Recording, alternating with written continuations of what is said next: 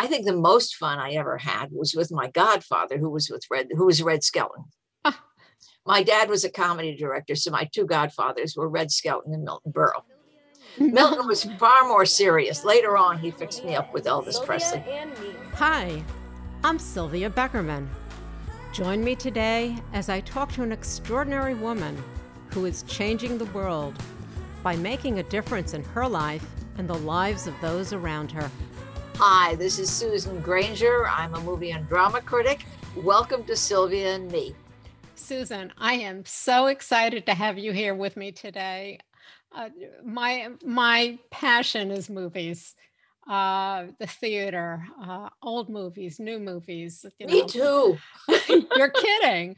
So what I really want to do to start off, because you have an amazing background. You're just not a movie and theater critic. You come from a total showbiz background. Yes, I do. Okay. I was very fortunate to be born at the right time in the right place. Although we didn't know it then. We didn't know it was the golden age of Hollywood, but that's where I was raised, and it was fabulous.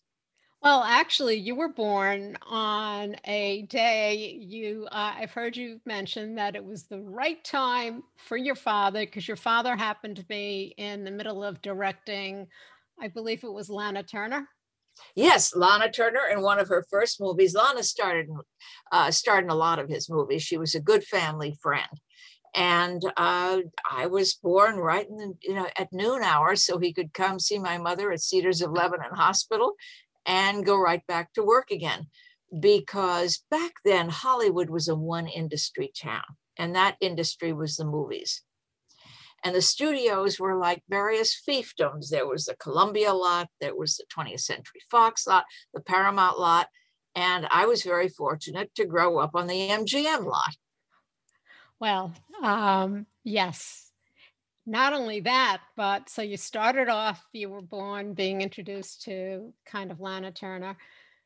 You also started acting when you were about 3 years old. Yes. I believe you called it And Extra. Your first movie, how did that even come about? Well, the first movie was Salute to the Marines. And I was 3 years old. And basically, it was nepotism. Let's be honest about it. I wasn't a particularly talented 3-year-old. My father was a very good director for children. And he needed a child in this war movie. And there I was. And it was before the era of casting directors. And so he needed a 3-year-old and brought one in. And it was wonderful. I had a great time. My father, when we worked on movies together, which was great fun, and I did it quite often with him, I was an and also, as I called it, or an extra or a bit player. And he would say, let's pretend. And that's how he'd set it up, that this little girl, let's pretend this little girl, and he'd give me a name of the child, say Marie or whatever it was, is caught in this situation. And I would believe the whole thing, and I'd memorize the lines. And it was just all a game of pretend. And it was wonderful. It was great fun. Okay. And that fun went even a little bit further. I remember hearing you talk about someone or something called King Charles. Oh, yes. Well, my father, who went to the University of Michigan, got his degree there and then his law degree at Columbia, but he always taught horseback riding. And we always had horses, not at our home. We stored them at a place called Leo Doopy Stables, which was not a far drive away. And he taught me how to ride when I was very little, probably about 3 or 4. And his horse at the time was named King Charles, and it was a big chestnut jumper. And I loved the king. I just adored him. And of course, I thought it was my horse. And so that was the horse that I learned to ride on. And suddenly, when we went to the stables one day, the king wasn't there. And my dad said, well, he had to sell him to Louis B. Mayer. And of course, it was his boss, so he didn't have much choice. But the king became King Charles, who became the pie in National Velvet. And Louis B. Mayer, when the film was over, gave it to the star, Elizabeth Taylor. And of course, as a child, I always thought Elizabeth Taylor stole my horse. And then as I grew up, I realized I was very lucky. That was all she took. Okay. So you were an extra, an ad extra, whatever you want to call, from about the age of 3 till about 12, till he passed away when I was 12. Okay, and before he passed away, just because there was one other piece that I think is absolutely fantastic. You had to do a balcony scene, Romeo and Juliet, for school. Yes. Okay. I did. Well, MGM was my playmate. The whole studio, as long as I didn't get in anybody's way, that was amazing. You know, everybody was working. Susan, just stay out of the way. So that was my orders, but I could go to the studio with my dad, often did my schoolwork, and then I could wander around the lot.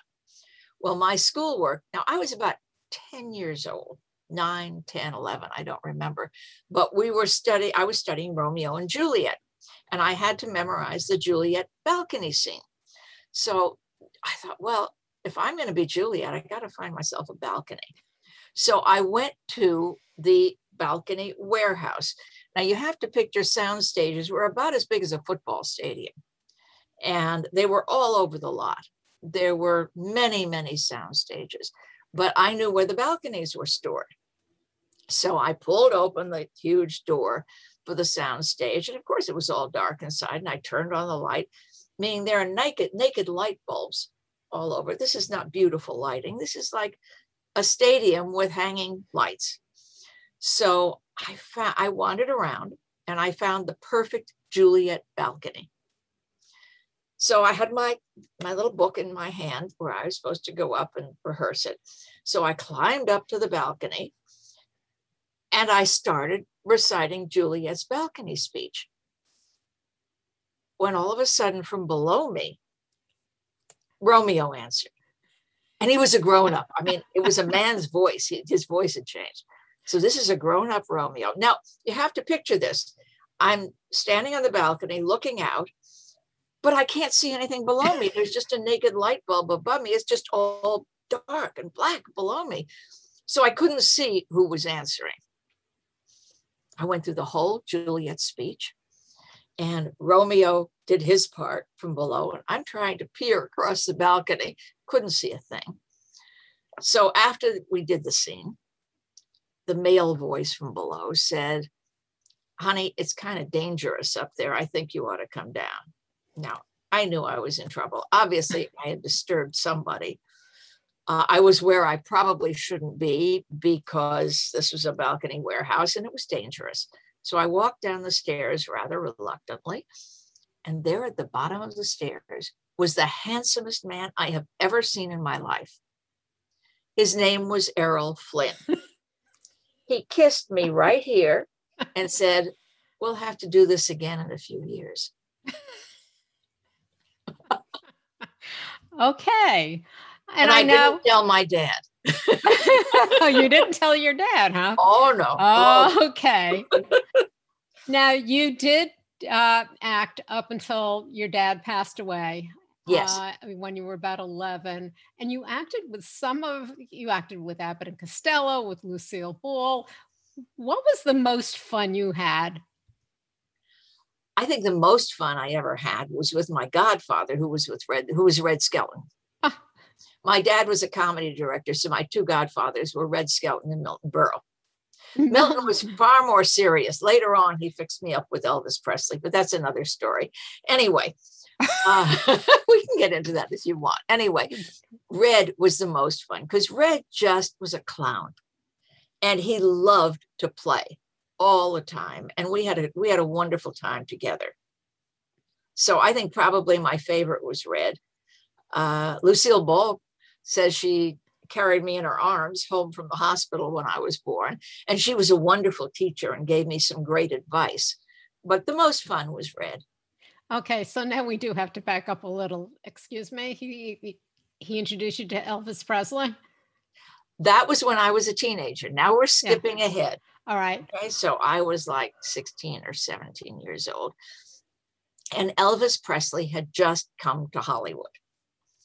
And the way you get into the Hollywood social life was to go to the parties, and you meet people, and this is where you make connections and they remember you and you get cast. And so what the colonel who was in charge of Elvis's career, Colonel Tom Parker, I think his name was a friend of Milton Berle's. So the colonel, apparently they were having lunch at Hillcrest one day, and the colonel was saying, we've got to get Elvis to some of these Hollywood parties. So Milton said, well, the way you do it is you date a producer's daughter or something like that. Okay.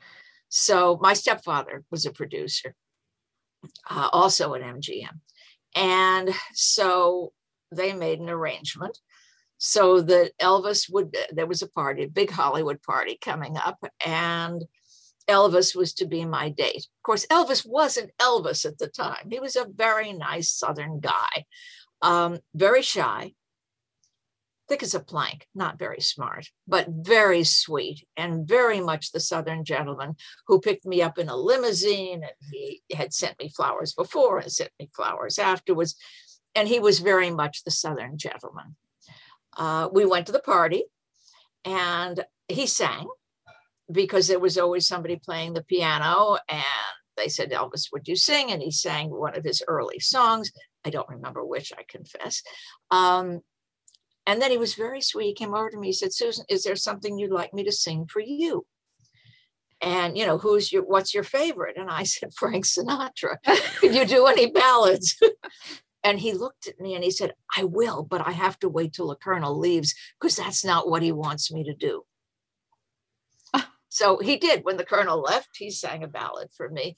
And it was a lovely date. It was singular. I don't think I impressed him any more than he impressed me.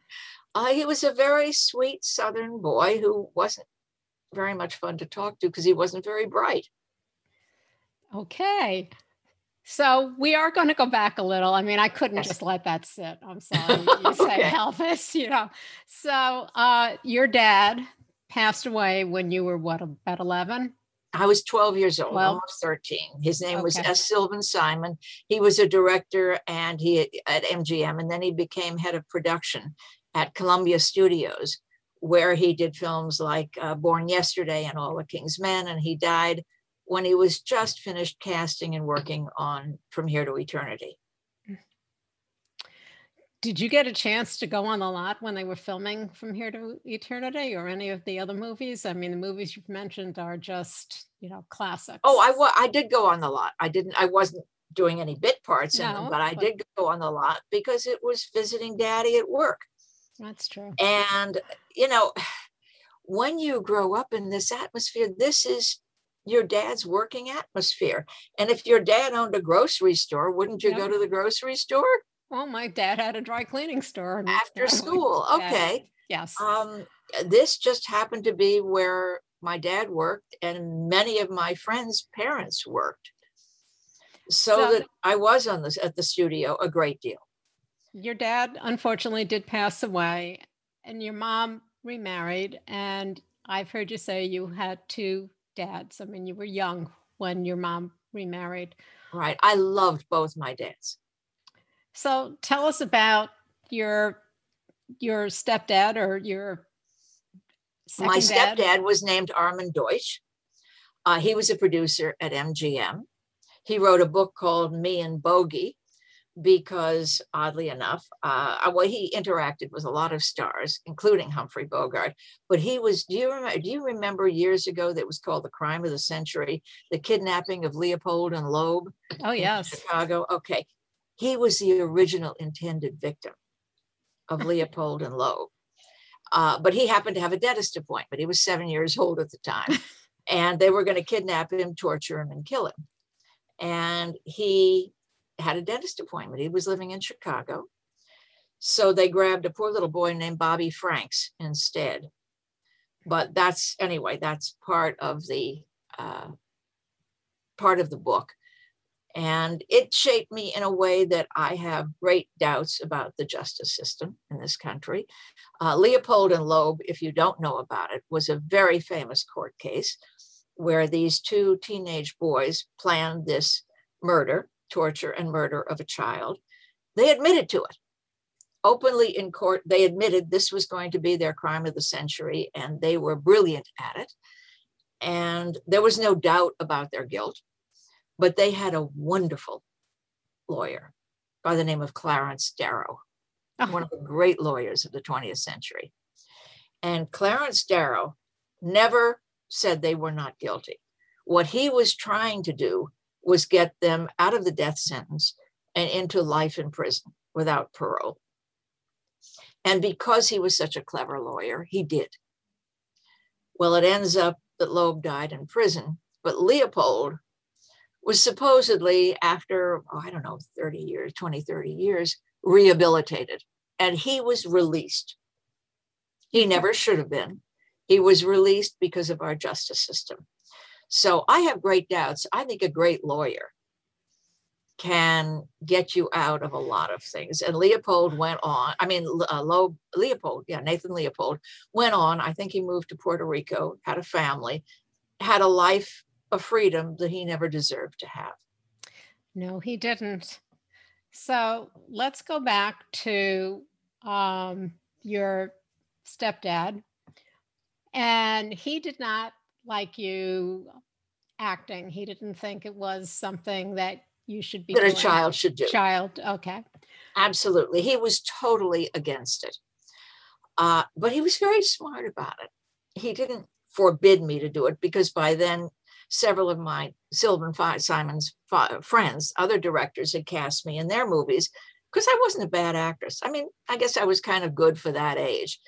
But in order to be an actress, you have to be very ambitious, which I wasn't. I just wanted to work with my dad and to be at the studio, because I enjoyed the making of the movie rather than being an actress. So my stepdad sat me down and said, Susan, look, let's be honest about this.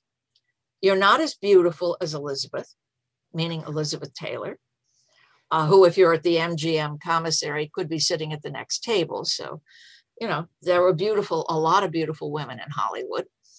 You're not as talented as Margaret, who was a dear friend of mine, Margaret O'Brien. There are many talented actresses in Hollywood. If you're not as beautiful as Elizabeth and you're not as talented as Margaret, being an actress is a very tough life. It's filled with rejection. I knew that from my friends who were actresses. He said, you're a terrific writer. I think you'd be much happier being a writer. And I kind of smiled and thought, wow, he's right. I think that's what I'm going to do. And that was the end of my acting career. But you started a new career when you were about 12. Or yes. Didn't you become I had been publishing a neighborhood newspaper long before that. From the time I learned to write, which was on a typewriter. Back then, they didn't have computers. Yes. And I had a mimeograph machine, or I'd use carbon paper, and I published a neighborhood newspaper. So I already knew that a journalist was kind of where I was headed, because that was what I considered fun. Okay. And you went to school yes. You got a degree in journalism. Yes. I went to Mills College, where I had an incredible journalism teacher. Okay, let me name dropping again. Mills College, we don't mind. In Oakland, California, was a women's college. And we had journalism, I guess, 2 or 3 nights a week. Now, why they had the classes at night, you'll find out. The journalism teacher came in, a short, stocky man, big cigar, walked in and said, ladies, my name is Pierre Salinger. I'm night editor of the San Francisco Chronicle. I've never taught journalism before, and I don't think you can teach it, but I'm going to give you one class. Then you're going to come with me to the Chronicle, and I'm going to assign you stories. If they get in the Chronicle, you get an A. If they don't, you get an F. That's it. He said, this is a sink or swim profession. So he taught us who, what, when, where, and how to put in the lead in the first paragraph, and sent us off on assignments for the rest of the year. And I fell in love with journalism, just adored it. Okay. So how did you go from a career in journalism to a movie critic to writing and reviewing movies and theater? How did you go from one Well, to writing reviews?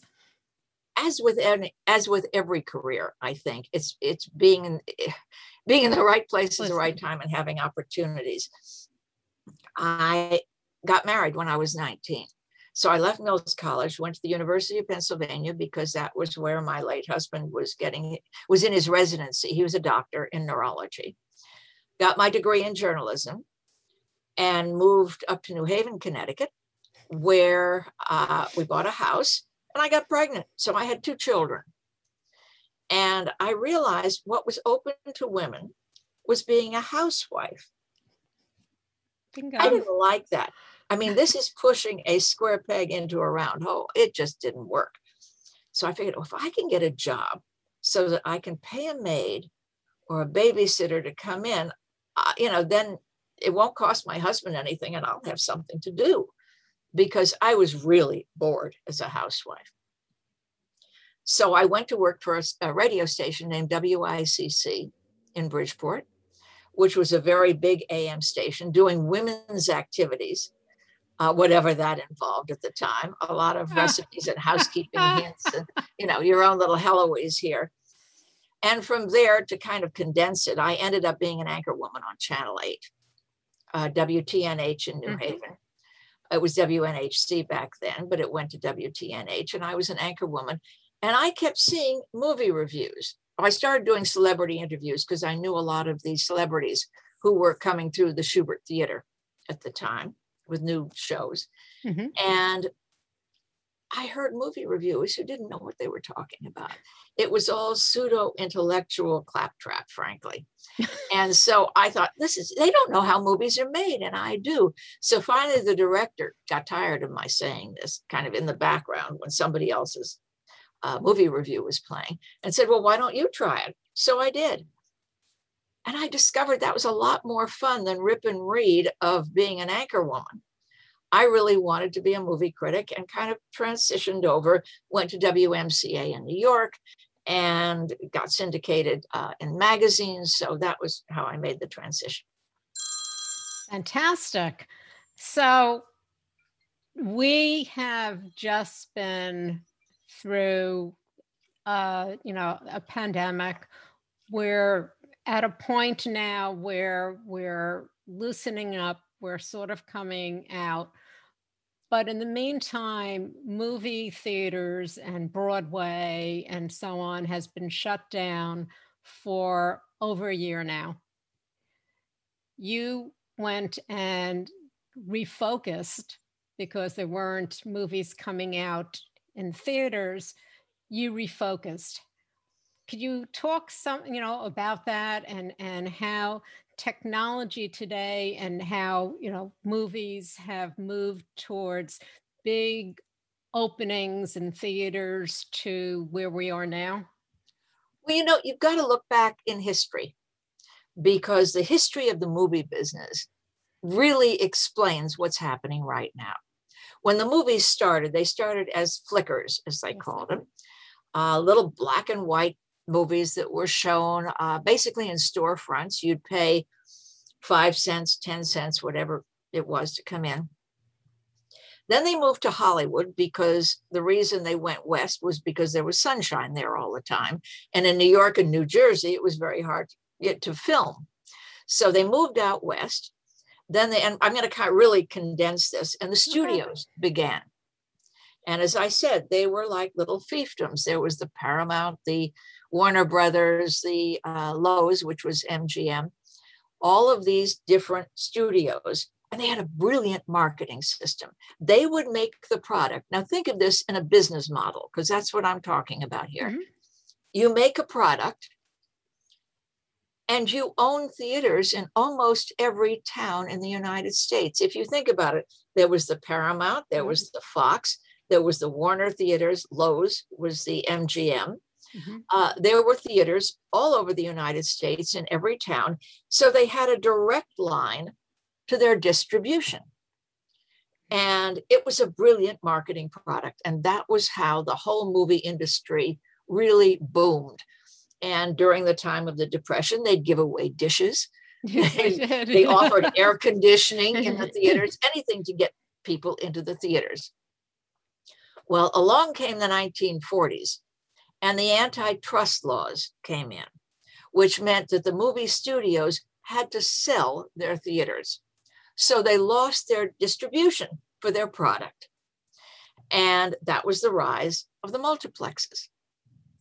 And all of this, when you're talking about technology, television came in, various others technology, when the movies switched from black and white to color, when they switched from silent movies to sound. All of these were technological advances at that time. And at that time, they were earth-shattering. People said when television comes in, nobody's ever going to go to the movies anymore because they can get it free at home. And movie stars at the time were forbidden to be on television. That's how you got the rise of television stars. Well, what's happened now is that theaters closed down. So the distribution point changed again. And the movies that were already made were released on television channels. Now, there are hundreds of television channels. I think our set goes up to 1,000. So the various movie companies, being smart business people, they never call this show art. It's always been show business. It's a business. Exactly. Bought up different channels there. Now there's the Disney Plus channel. There's this channel and that channel. I guess CBS All Access just became Paramount, where all the Paramount movies are going to be filtered. So it's simply going to a different distribution point. And what I'm saying is that, yes, this technology is new, but it's opened up so many opportunities for filmmakers because all of these channels want to buy content. And movies now can be made on your telephone if necessary. But the equipment is much less expensive than it used to be. So that's the answer to what's happened and what is happening. And it will continue. We'll see how going back to theaters goes. Theaters are trying to lure people back in, not with dishes anymore or air conditioning, but they're going to I'm sure they're going to give very low prices, free popcorn up here. My husband went to the movies yesterday and they were giving free popcorn. So they're going to try for the big features that should be seen on a big screen. And there are some that should be seen on a big screen. I mean, Gone with Wind was one of them. Exactly. I'll never forget when they re-released it and sitting in the theater, and the first time Clark Gable comes on the screen, and you heard every woman in the audience just sigh. I mean, it was, there are certain things that really need to be, no matter how large your TV Lawrence of is Arabia. Yes. So, by the way, can I tell you a Lawrence of Arabia story? Sure. Lawrence of Arabia was released in 2 parts, if you remember, and there was an intermission. Yes. Because it was a very long movie. So what the movie makers decided to do without telling anyone is that just before the intermission, there is a scene of Lawrence of Arabia on his camel slogging through the desert. The wind is going and they're all parched. And then there's the intermission. They had snuck in, because there are a certain number of images per second. You can sneak things in, or you could back then, subliminally. You don't really realize you're seeing them. It's just an image that goes through a Coca-Cola sign. So that what happened was when the movie had an intermission, everybody ran to the refreshment bar and wanted Coca-Cola. It had been planted subliminally. Well, it was subsequently taken out, obviously, and it's against the law to do it. But many different tricks were tried over the years. I'm sure. Where do you see the role of women in movies? Have you seen a growth? Is there, a tremendous growth. As a matter of fact, forgive me, I'm just going to quote something here. This year, starting 3 years ago, 5 years ago, maybe, the idea of diversity and inclusion really became a part of the Academy, Yes, it did. which meant it became a part of the industry. And we can discuss the Academy Awards if you want. But right now, let me see. Oh, here it is. As of January 2021, the Academy's membership was 84% white and 68% male. A record of total women, 70 women were honored this year. There are 76 nominations out of 235 individual nominees across all three categories, constitute 32.3%. The study, there's a turning point now. More and more women are behind the scenes making movies. The Center for the Study of Women in Television and Film at San Diego State University concludes that a record 16% of women were behind the total top grossing films of 2020, leading up from 12% in 2019 and a mere 4% in 2018. Unfortunately, that means 80% of films do not have women actually in the top positions. But as with everything, you got to remember 100 years ago, we didn't have the vote. That's right. So, no, we didn't. No, women are becoming more and more influential on screen and behind the screen in the movie industry. And it will continue to grow. But things don't change overnight. I'm not defending anything. It's just the way things have been for years and years. Okay. That is so true. And we have to remember that it does take time, that we are moving along. There are, as much as people say there aren't, there are some better and better roles for older women. Yes. It's not a question that after the age of 30, you have to start worrying, oh my God, I have a wrinkle here or there, and you're going to play grandma to, a 20-year-old. So I see that growth, whether it's growing as quickly as most people would want. Again, we have to remember where we came from and how long it takes for change. Yes, and not lose sight of it, because if we start getting exasperated, then nothing will happen, because we'll move in the wrong way. So when you're reviewing a movie, what do you look for? What are some of the key aspects, be it the acting, the writing, the sets? I mean, what do you all of those for? things, the things you mentioned. First of all, it has to be entertaining. Okay. For me, well, this is the entertainment business. How do you want to spend your discretionary dollar? You want to be entertained. So it has to accomplish what it sets out to do. Now, as a critic, I've always felt whether I like it or not is somewhat irrelevant. My husband may care, my kids may, but most people don't. What most people want to know is, will I like a movie? Meaning they or their family. So when I review a movie, what I have to look for is how well does it accomplish what it sets out to do. If it's a mystery, it has to keep me intrigued till the end. I can't know that the butler did it halfway through. If it's a comedy, I better be laughing. If it's a romance, I better be able to identify with the characters. If it's a drama, the same thing. Can I emotionally identify with these characters? And if the answer is yes, then what it means is the writer and director accomplished what they set out to do.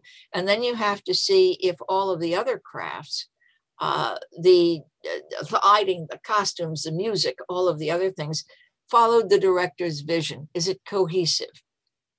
Does it all make sense? And that's how how I can evaluate. I do a gauge of 1 to 10. How well does it accomplish what it set out to do? Okay. And in fact, you've recently put out a book, I believe it's recently, 150 timeless movies. Yes. And the thing is, I have it right here. Let me just go ahead. Right here. Here we go. When we think of the word timeless, we think of old. There you go. Yes. 150 timeless movies, Susan Granger. as I was saying, timeless usually means old. And to me, old is the 30s, the 40s, the 50s. When they start talking about antiques being in the 80s, I have to, but that's our age, not the age of the majority of moviegoers. So a lot of the movies that you have in the book were made in 2005, 2008, and so on. How did you go about picking out 150 movies out of thousands of movies? And I'm sure you've reviewed hundreds of thousands of movies. What I looked for were things that will hold up over the passage of time. And I actually started looking, Robert Osborne of Turner Classic Movies was a good friend, a very dear friend, and I was on his show several times. And he said to me one time, do you want to go through all of your dad's movies? Which I did. And they were wonderful comedies in the 40s. Some of them didn't hold up. The Abbott and Costello ones, and Red Skelton, they all went into television. So by the time you see them today, these are routines you've seen many, many times. Right. And they were original then, and they were wonderful then, but they didn't hold up to the test of time because they've been so often repeated that you feel as though you've seen this before, right, even though it's the first time it was on the screen. So what I had to look for were films that would hold up over the years and be new to my children and grandchildren. And as the years go on, that they would find them entertaining. So I know I left out a lot of people have told me and I wish I could have done 300 timeless movies, but the editor said 100. We started on 100, and then I said, this is just impossible. So we went to 150, and that was where we landed. Okay. Now for you, tell me, name me about 5 of your favorite movies. I mean, okay. It's so hard. I have a lot of favorite movies. I was just thinking, one of the ones that was derided during the recent Academy Awards, saying it never should have won an Academy Award, was something called The Greatest Show on Earth, which I happen to love. It won the Academy Award. It was about the Ringling Brothers, Barnum and Bailey Circus. It has the best train wreck you'll ever see in a movie. Stands up perfectly. It is a brilliant train wreck scene. But now when you think about it, there aren't any more circuses. No. This chronicles an entertainment that is long gone because of the animal rights activists. I'm not arguing whether it was good or bad. I'm just saying it chronicles something that no longer exists. Right. So that, and it was star-studded. It was wonderful. I love a movie called State Fair, the original one. Oh, yes. Yes. In the 1940s, which was the only movie musical ever written for the movies by Rodgers and Hammerstein. It then became a rather dreadful musical on Broadway. It was not well done. It was remade by Pat Boone, but the original one of the 1940s is absolutely enchanting. So that, there are so many wonderful movies. So we talked about the fact that you actually got into journalism because you were not going to be a stay-at-home mom because you were bored and there wasn't a lot for women to do back then. The role that a woman was supposed to play was that of a housewife, raising children, supporting their husbands, and by support I don't mean monetarily, I mean emotional, having dinner on the table at 6 o'clock at night, greeting them. And if you look at the commercials for back then, she was supposed to be in a dress with high heels, greeting him at the door and with pearls, beautifully coiffed, and ready to make the home wonderful for him. Yes. And you went on to have a career spanning over several years as decades. You can be honest, decades. Okay, decades. uh, reviewing entertainment and movies that really has helped people try to weave their way, through everything that's out there. Well, it's how you spend your entertainment dollar. Basically, movie critics are consumer reporters. Oh, there you go. And in the meantime, your children did quite well. Oh, I must admit, I have been blessed and very fortunate. I have two children. Janet is a marketing executive. She does digital marketing. I can run and get her book right now. Janet Granger wrote a book on digital marketing. She lives in Fort Lauderdale, Florida. And my son is named Don Granger. He is the head of production at Skydance in California. He made all the Tom Cruise movies, the Mission Impossible movies, Saving Private Ryan, Pretty Woman. But he went into the movies. I remember, I feel rather guilty about this, but not too guilty. I remember he was about, 7 or 8 years old. And he came to me one day and he said, "Mom, can I be president of the United States?" And I said, "Yeah, you can. Theoretically, you can. There hasn't been a Jewish president of the United States, but okay. Anyone in the United who's born here can be president of the United States." And I looked at him and I said, "You'd have much more fun if you were president of a movie company." I love it. So I'm afraid I pointed him in that direction. Actually, my daughter went in that direction and ran a theater for a while. But then she said to me, "I don't want to be a nonprofit. I want to be in a money-making business." Okay. Susan, this has been an absolute delight. I could go on and on because this is, as I said, this is a passion of mine, is movies and show business. Well, thank you, Sylvia. This has been great.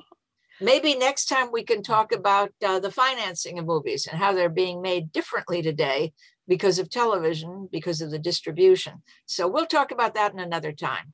Susan, where can people find out not only more about you, but reviews of movies and you're doing where you can find my reviews, the easiest place, the least expensive place is to go. Okay, let's be real here. Yes. Go to www.susangranger.com. That's my website. Mm-hmm. I'm also since you are based out of Westport, there's going to be a new online entity called the Westport Journal that I will be starting with. I believe they're starting the end of the month. I'm in the Weston News. I'm in the Hearst newspapers. So, and of course on Rotten Tomatoes, which is the biggest aggregate of movie reviews, and in various newspapers and other websites all around the country. But those are the local ones. And the easiest and the quickest is to go to my website. Susan, this has been an absolute pleasure. Thank you so much. Thank you. Sylvia, this has been so much fun. Let's do it again. We will. Thank you for joining me today. If you liked what you heard, please share it with another person you think would be interested. And if you haven't already, please subscribe. Join me next week when I talk to another extraordinary, inspiring woman. This has been a Life of Prey production.